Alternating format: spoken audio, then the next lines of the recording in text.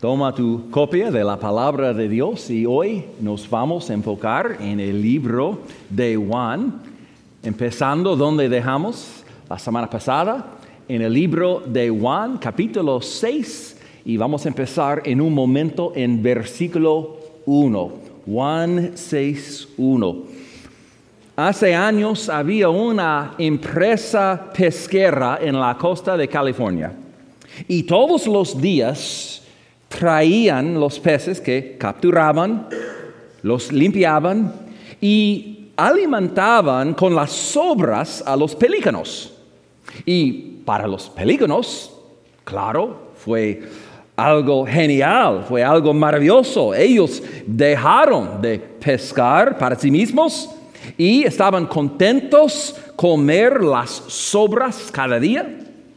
Pero un día, esa empresa descubrió que había un mercado para las sobras de pescado y ellos dejaron de tirarlos al agua para los pelícanos.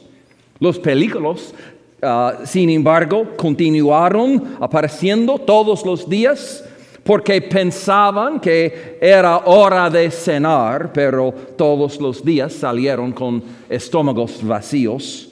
Después de un tiempo, estas aves se volvieron demacradas y la gente llamó a los expertos para averiguar lo que estaba mal y ellos llegaron a la conclusión de que los pelícanos habían olvidado cómo pescar y tenían una abundancia de comida justo debajo de la superficie del agua, pero no sabían cómo acceder a ella.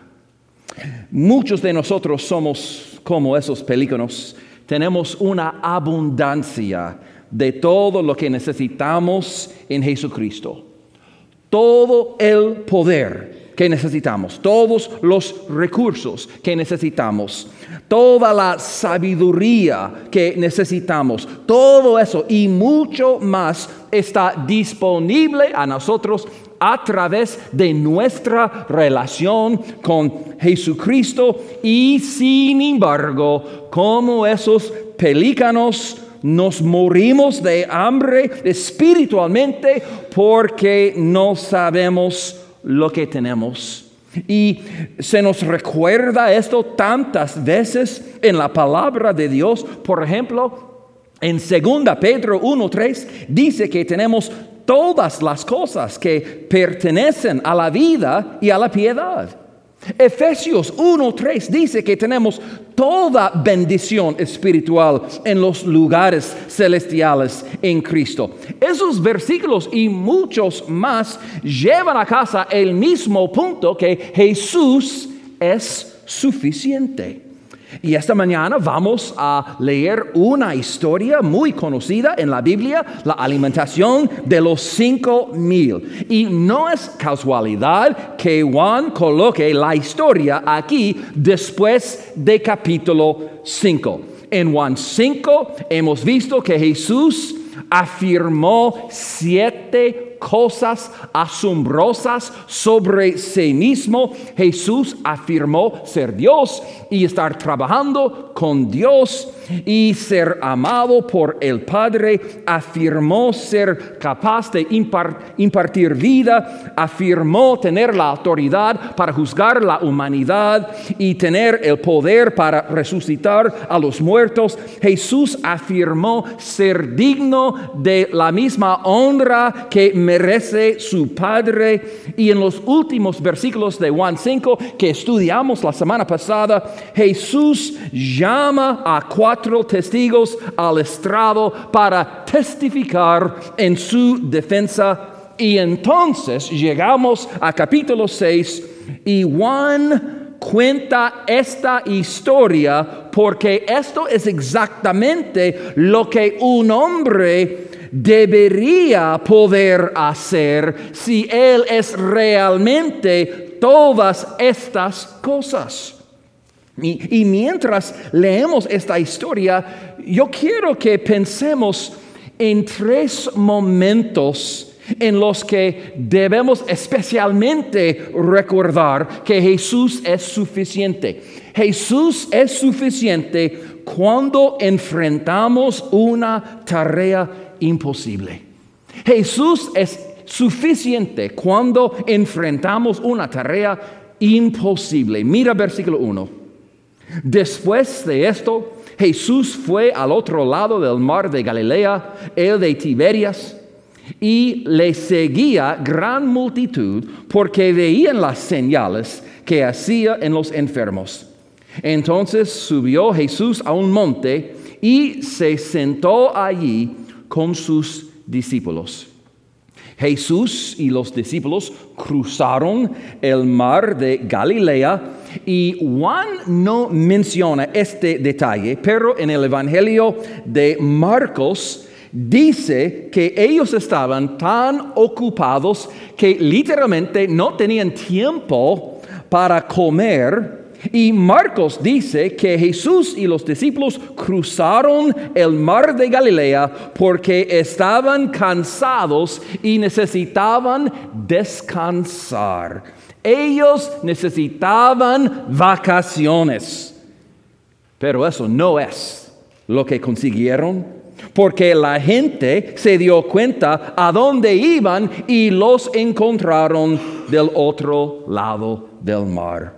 El versículo 2 dice que le seguía gran multitud. Y ahora, si se detuviera justo allí, sería maravilloso. La gente está siguiendo a Jesús. Eso es bueno. Amén.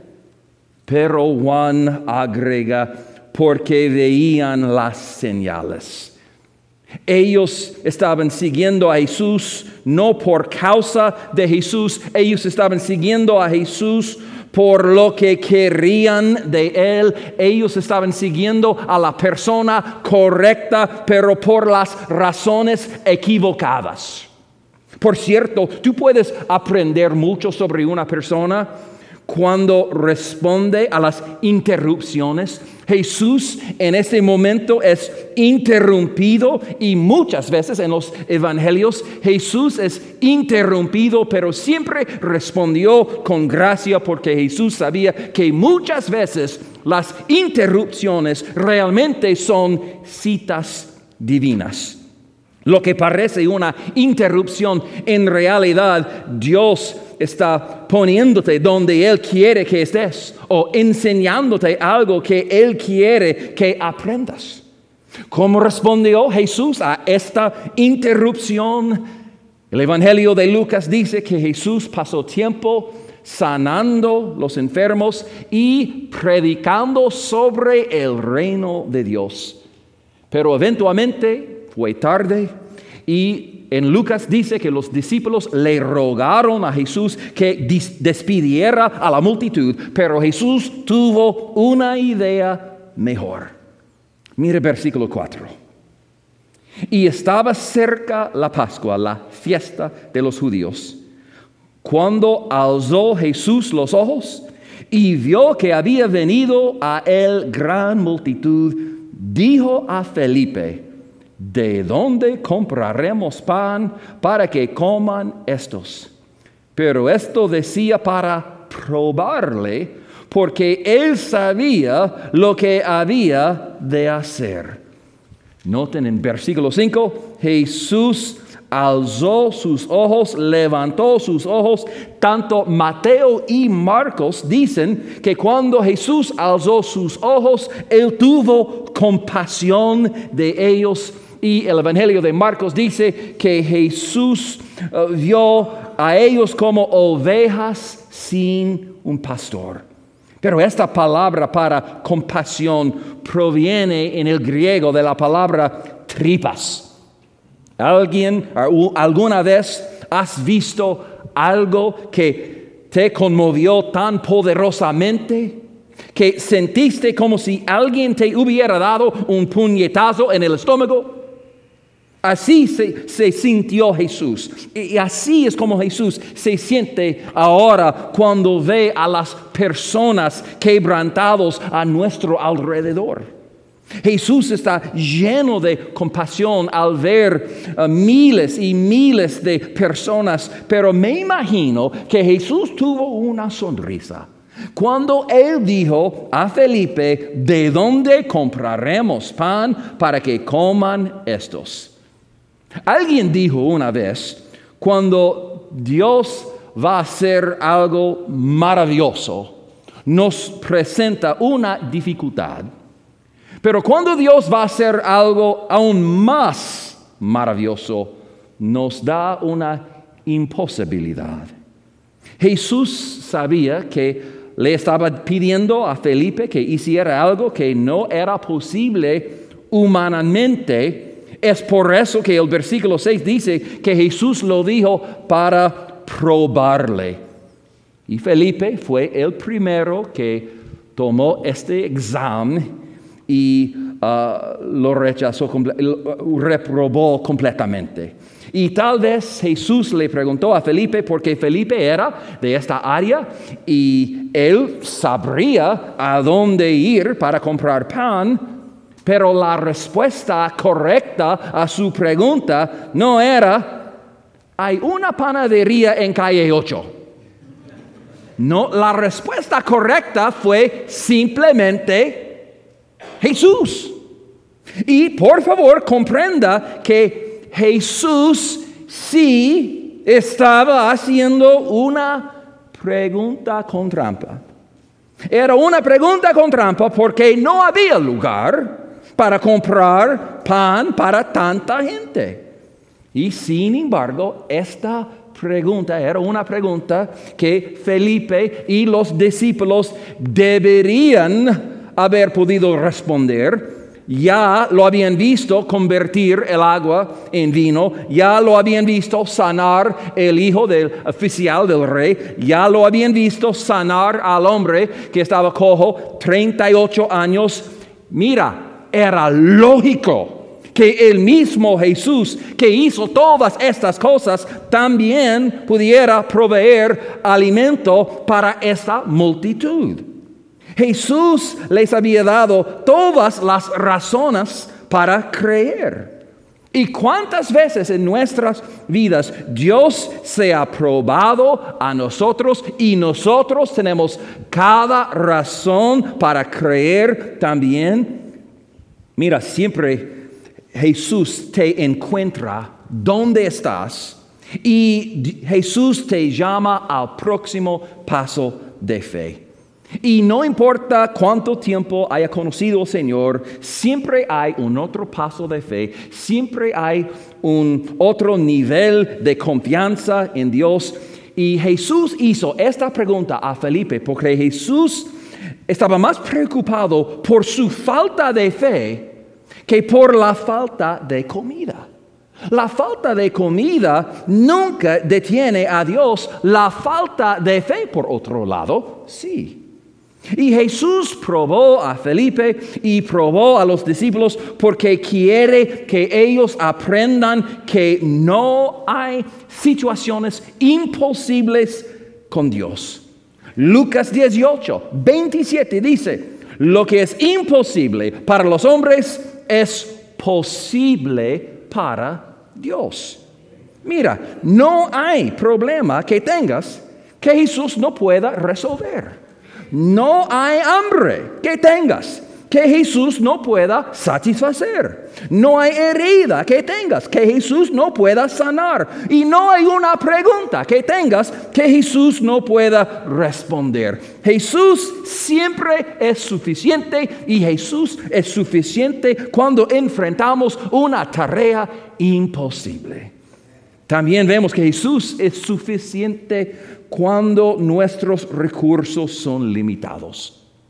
Cuando nuestros recursos son limitados. Mire versículo 7. Felipe le respondió: 200 denarios de pan no bastarían para que cada uno de ellos tomase un poco.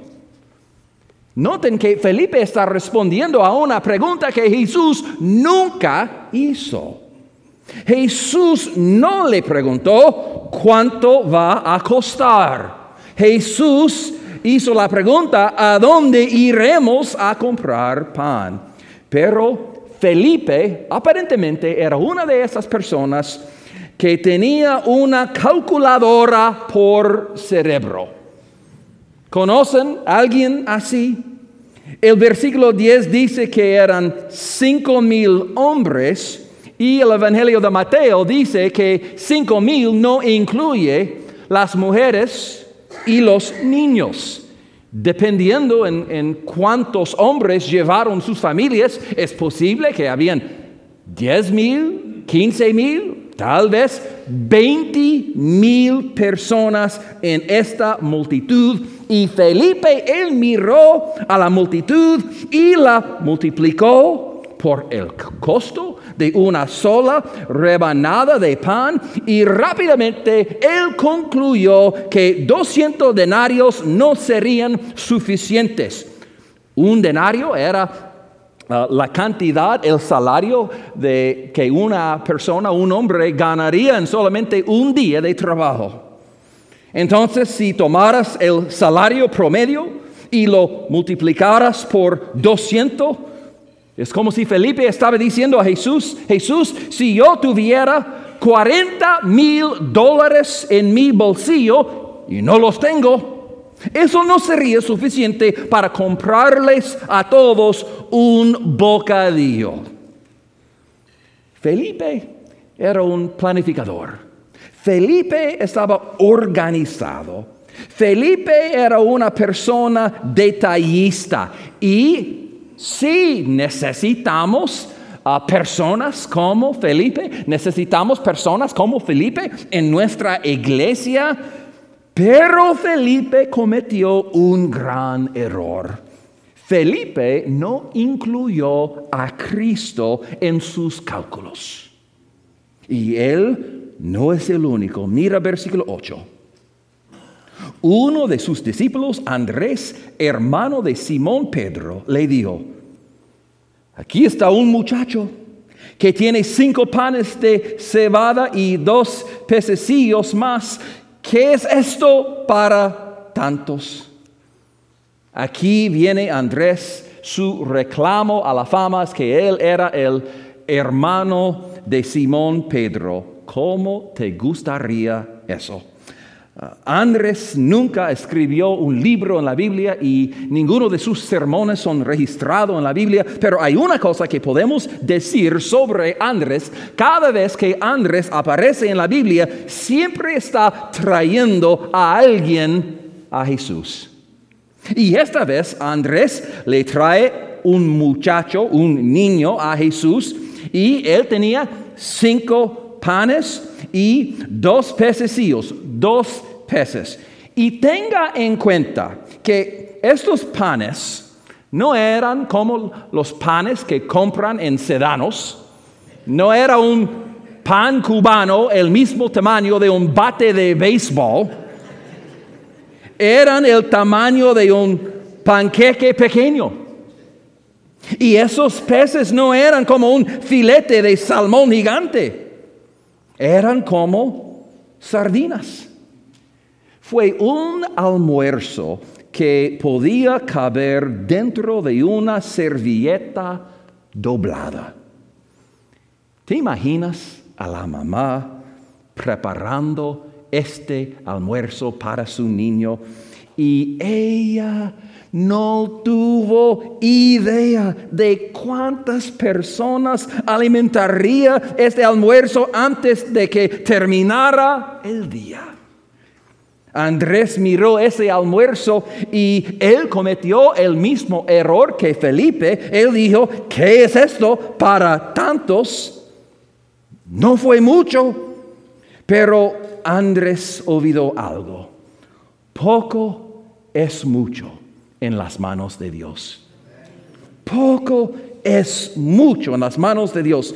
No se trata del tamaño del almuerzo, se trata del tamaño del Salvador que lo sostiene. Algunos de ustedes tal vez se miran a sí mismos como Andrés miró a esta comida. Tú ves tus talentos, habilidades y tus recursos y tú piensas, yo no puedo hacer mucho con esto porque eso no es mucho. Pero hermanos y hermanas, no se trata de lo que ustedes tienen, se trata de quién los tiene a ustedes. Este niño no tenía mucho, pero lo que él tenía se lo dio a Jesús. Y cualquier cosa que le des a Jesús puede ser transformada por Jesús. Y eso es exactamente lo que sucede en el versículo 10. Entonces Jesús dijo, haced recostar la gente. Y había mucha hierba en aquel lugar, y se recostaron como en número de 5,000 varones. Y tomó Jesús aquellos panes, y habiendo dado gracias, los repartió entre los discípulos, y los discípulos entre los que estaban recostados, asimismo de los peces, cuanto querían. La Biblia dice que la gente se sentó. Jesús ofreció gracias, Jesús oró antes de comer y nosotros deberíamos hacerlo también. Luego tomó los panes. Mateo dice que Jesús rompió, que Jesús partió los panes. ¿No es interesante que Jesús tuvo que romperlo antes de usarlo? Este es el patrón que vemos una y otra vez en la palabra de Dios, que Dios usa personas rotas y cosas rotas y personas quebrantadas para que Él reciba la gloria. Pero los partió y los repartió entre los discípulos. El tiempo del verbo, cuando dice que Jesús los repartió, significa que Jesús lo hizo una y otra vez, una y otra vez. En otras palabras, Jesús continuó multiplicando la comida, y eso significa que para poder alimentar a la multitud, los discípulos tenían que seguir regresando a Jesús. Y eso es cierto para nosotros también. Si nosotros vamos a hacer lo que Dios nos llama a hacer, nosotros tenemos que volver a Jesús una y otra vez en adoración, en oración y para recibir instrucciones de su palabra.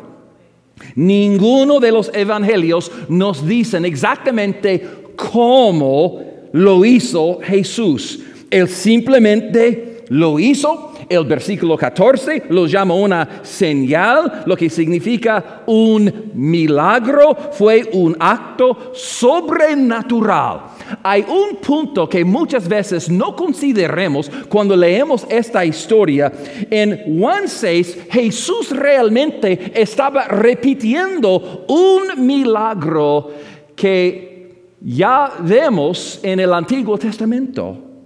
No voy a leerlo, pero en 2 Reyes 4 la Biblia dice que el profeta Eliseo le dijo a un siervo que él tomara 20 panes y alimentara a 100 hombres. El siervo dijo, eso no es posible, porque eso no es suficiente. Eliseo dijo, hazlo y habrá sobras de comida.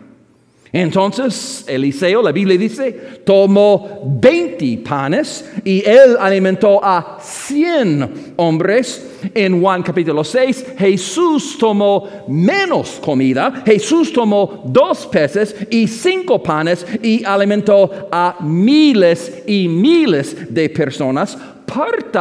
Aparte de la lección es que Eliseo realizó un milagro. Jesús realizó un milagro mayor porque Jesús es mayor que Eliseo. Me acuerda de la mamá que estaba tratando a enseñar a sus 2 hijos a compartir. Y ellos nunca les gustan compartir. Un día ella entró a la cocina y sus hijos, los niños, estaban peleándose porque solo había una galleta y los dos la querían. Y la mamá pensaba, ahora es mi oportunidad de enseñarles una lección. Y así que los sentó y ella dijo, mis hijos, ¿de qué hemos estado hablando? Si solo quedara una galleta, ¿qué haría Jesús? Y un niño dijo, Jesús la rompería y haría 5,000 más. Yo pienso que este niño tuvo un punto, tenía razón. Felipe, recuerden, él estaba calculando lo que se necesitaría para darles a todos el mínimo, pero Jesús les dio el máximo. El versículo 11 dice que las personas comieron cuanto querían. Mira versículo 12. Y cuando se hubieron saciado, dijo a sus discípulos, recoged los pedazos que sobraron para que no se pierda nada. Recogieron pues y llenaron 12 cestas de pedazos que de los 5 panes de cebada sobraron a los que habían comido. ¿Cuántos discípulos había? ¿Cuántos? 12. ¿Cuántas cestas de comida le sobraron? 12. ¿Es casualidad? No, no es casualidad. Había una cesta para que cada discípulo la llevara. Es como si Jesús quisiera que ellos sudaran un poco y gruñeran un poco. Quería que sus brazos se cansaran de cargar las cestas de sobras y cada paso, llevando las cestas, llevando las canastas, fue un recordatorio de que Jesús es suficiente. Y Jesús es suficiente cuando nuestros recursos son limitados. Pero hay una lección más, y esa lección yo creo es el más importante. Jesús es suficiente para satisfacer nuestra mayor necesidad. Jesús es suficiente para satisfacer nuestra mayor necesidad. Sería una tragedia detenernos en el versículo 13 y no leer los siguientes 2 versículos. El versículo 14 dice, aquellos hombres entonces, viendo la señal que Jesús había hecho, dijeron, este verdaderamente es el profeta que había de venir al mundo.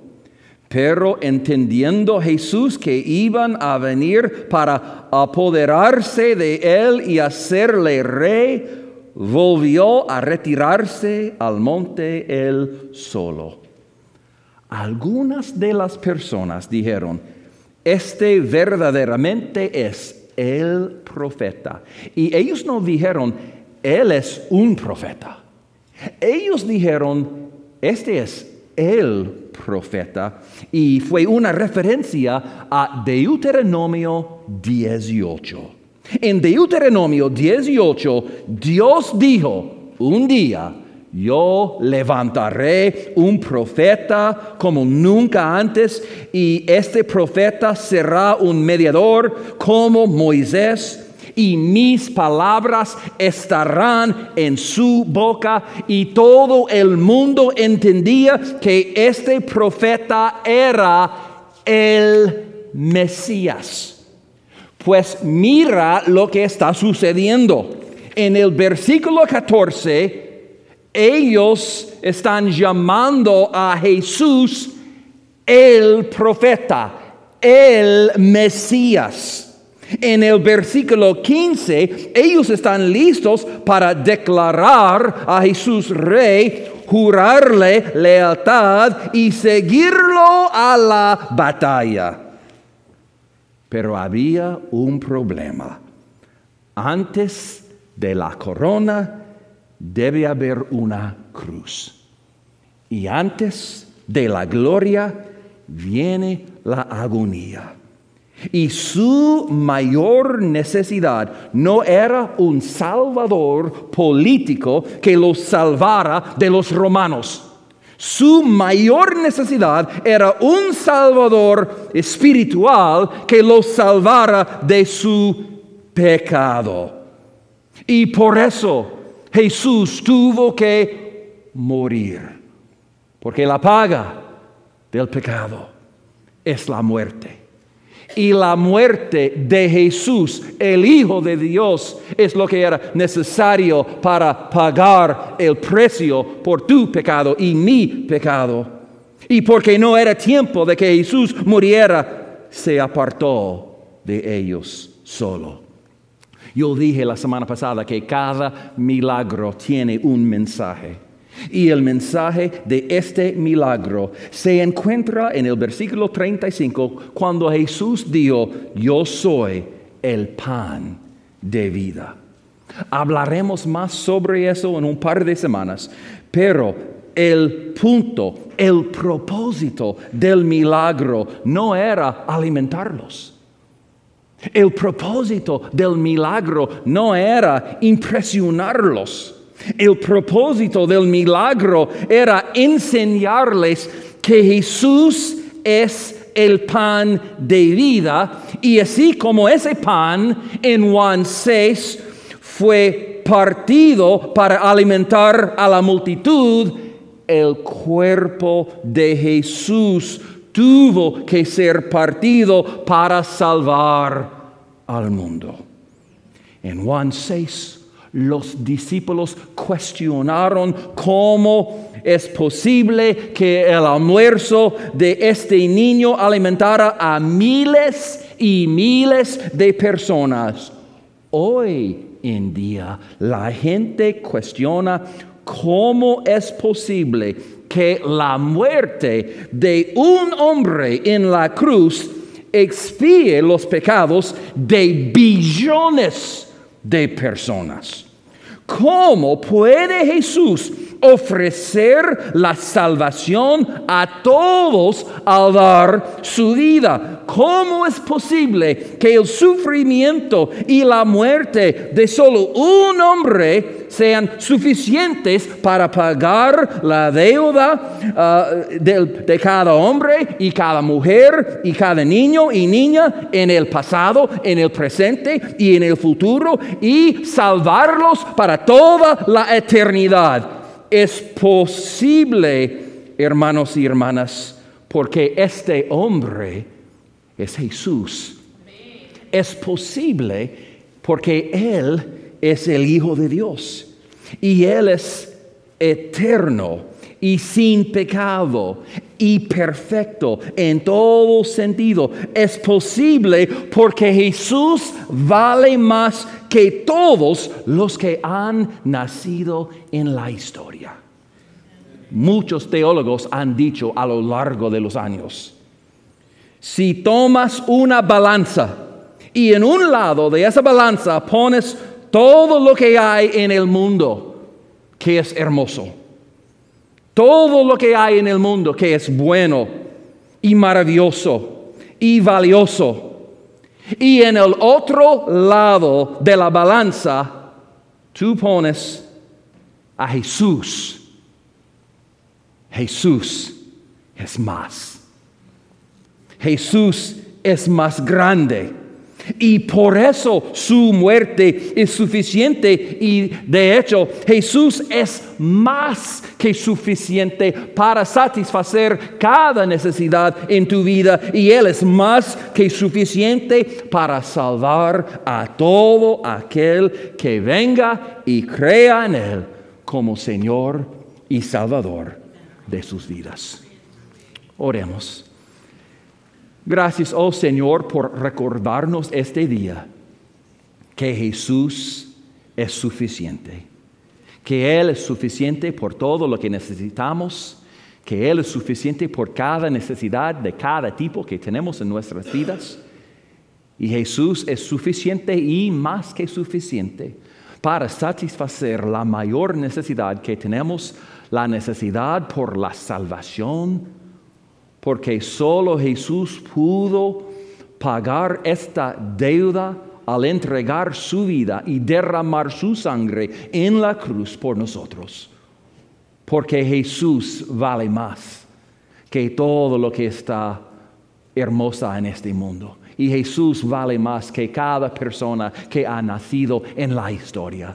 Y gracias por entregar a Jesús y que Jesús es suficiente para salvar a cada persona que venga a Él y confía en Él como su Señor y Salvador. Te pido, Señor, te ruego, Señor, si hay una persona que en este momento necesita entregar su vida a Cristo, si necesita venir a Cristo por la salvación, que esta persona entenderá que Jesús y solo Jesús es suficiente para salvarle y Jesús le salvará si confiesa que Jesús es su Señor hoy. Ayúdanos a cada persona aquí al observar la cena del Señor esta mañana. Ayúdanos a recordar el precio tan alto que Jesús estaba dispuesto a pagar por nosotros al ofrecer su cuerpo, pan de vida, y ofrecer su sangre, la única cosa, el único líquido en el universo que pueda limpiar nuestros pecados. Gracias, oh Señor, y ayúdanos a recordar el precio que Jesús pagó y siempre agradecerte en cada momento de nuestras vidas. Ayúdanos en este momento a ver si hay pecado que debemos confesar, si hay un área donde debemos arrepentirnos, porque queremos ser un pueblo santo y queremos participar y celebrar la cena del Señor de una manera digna. Y lo oremos todo eso en el nombre de Jesús.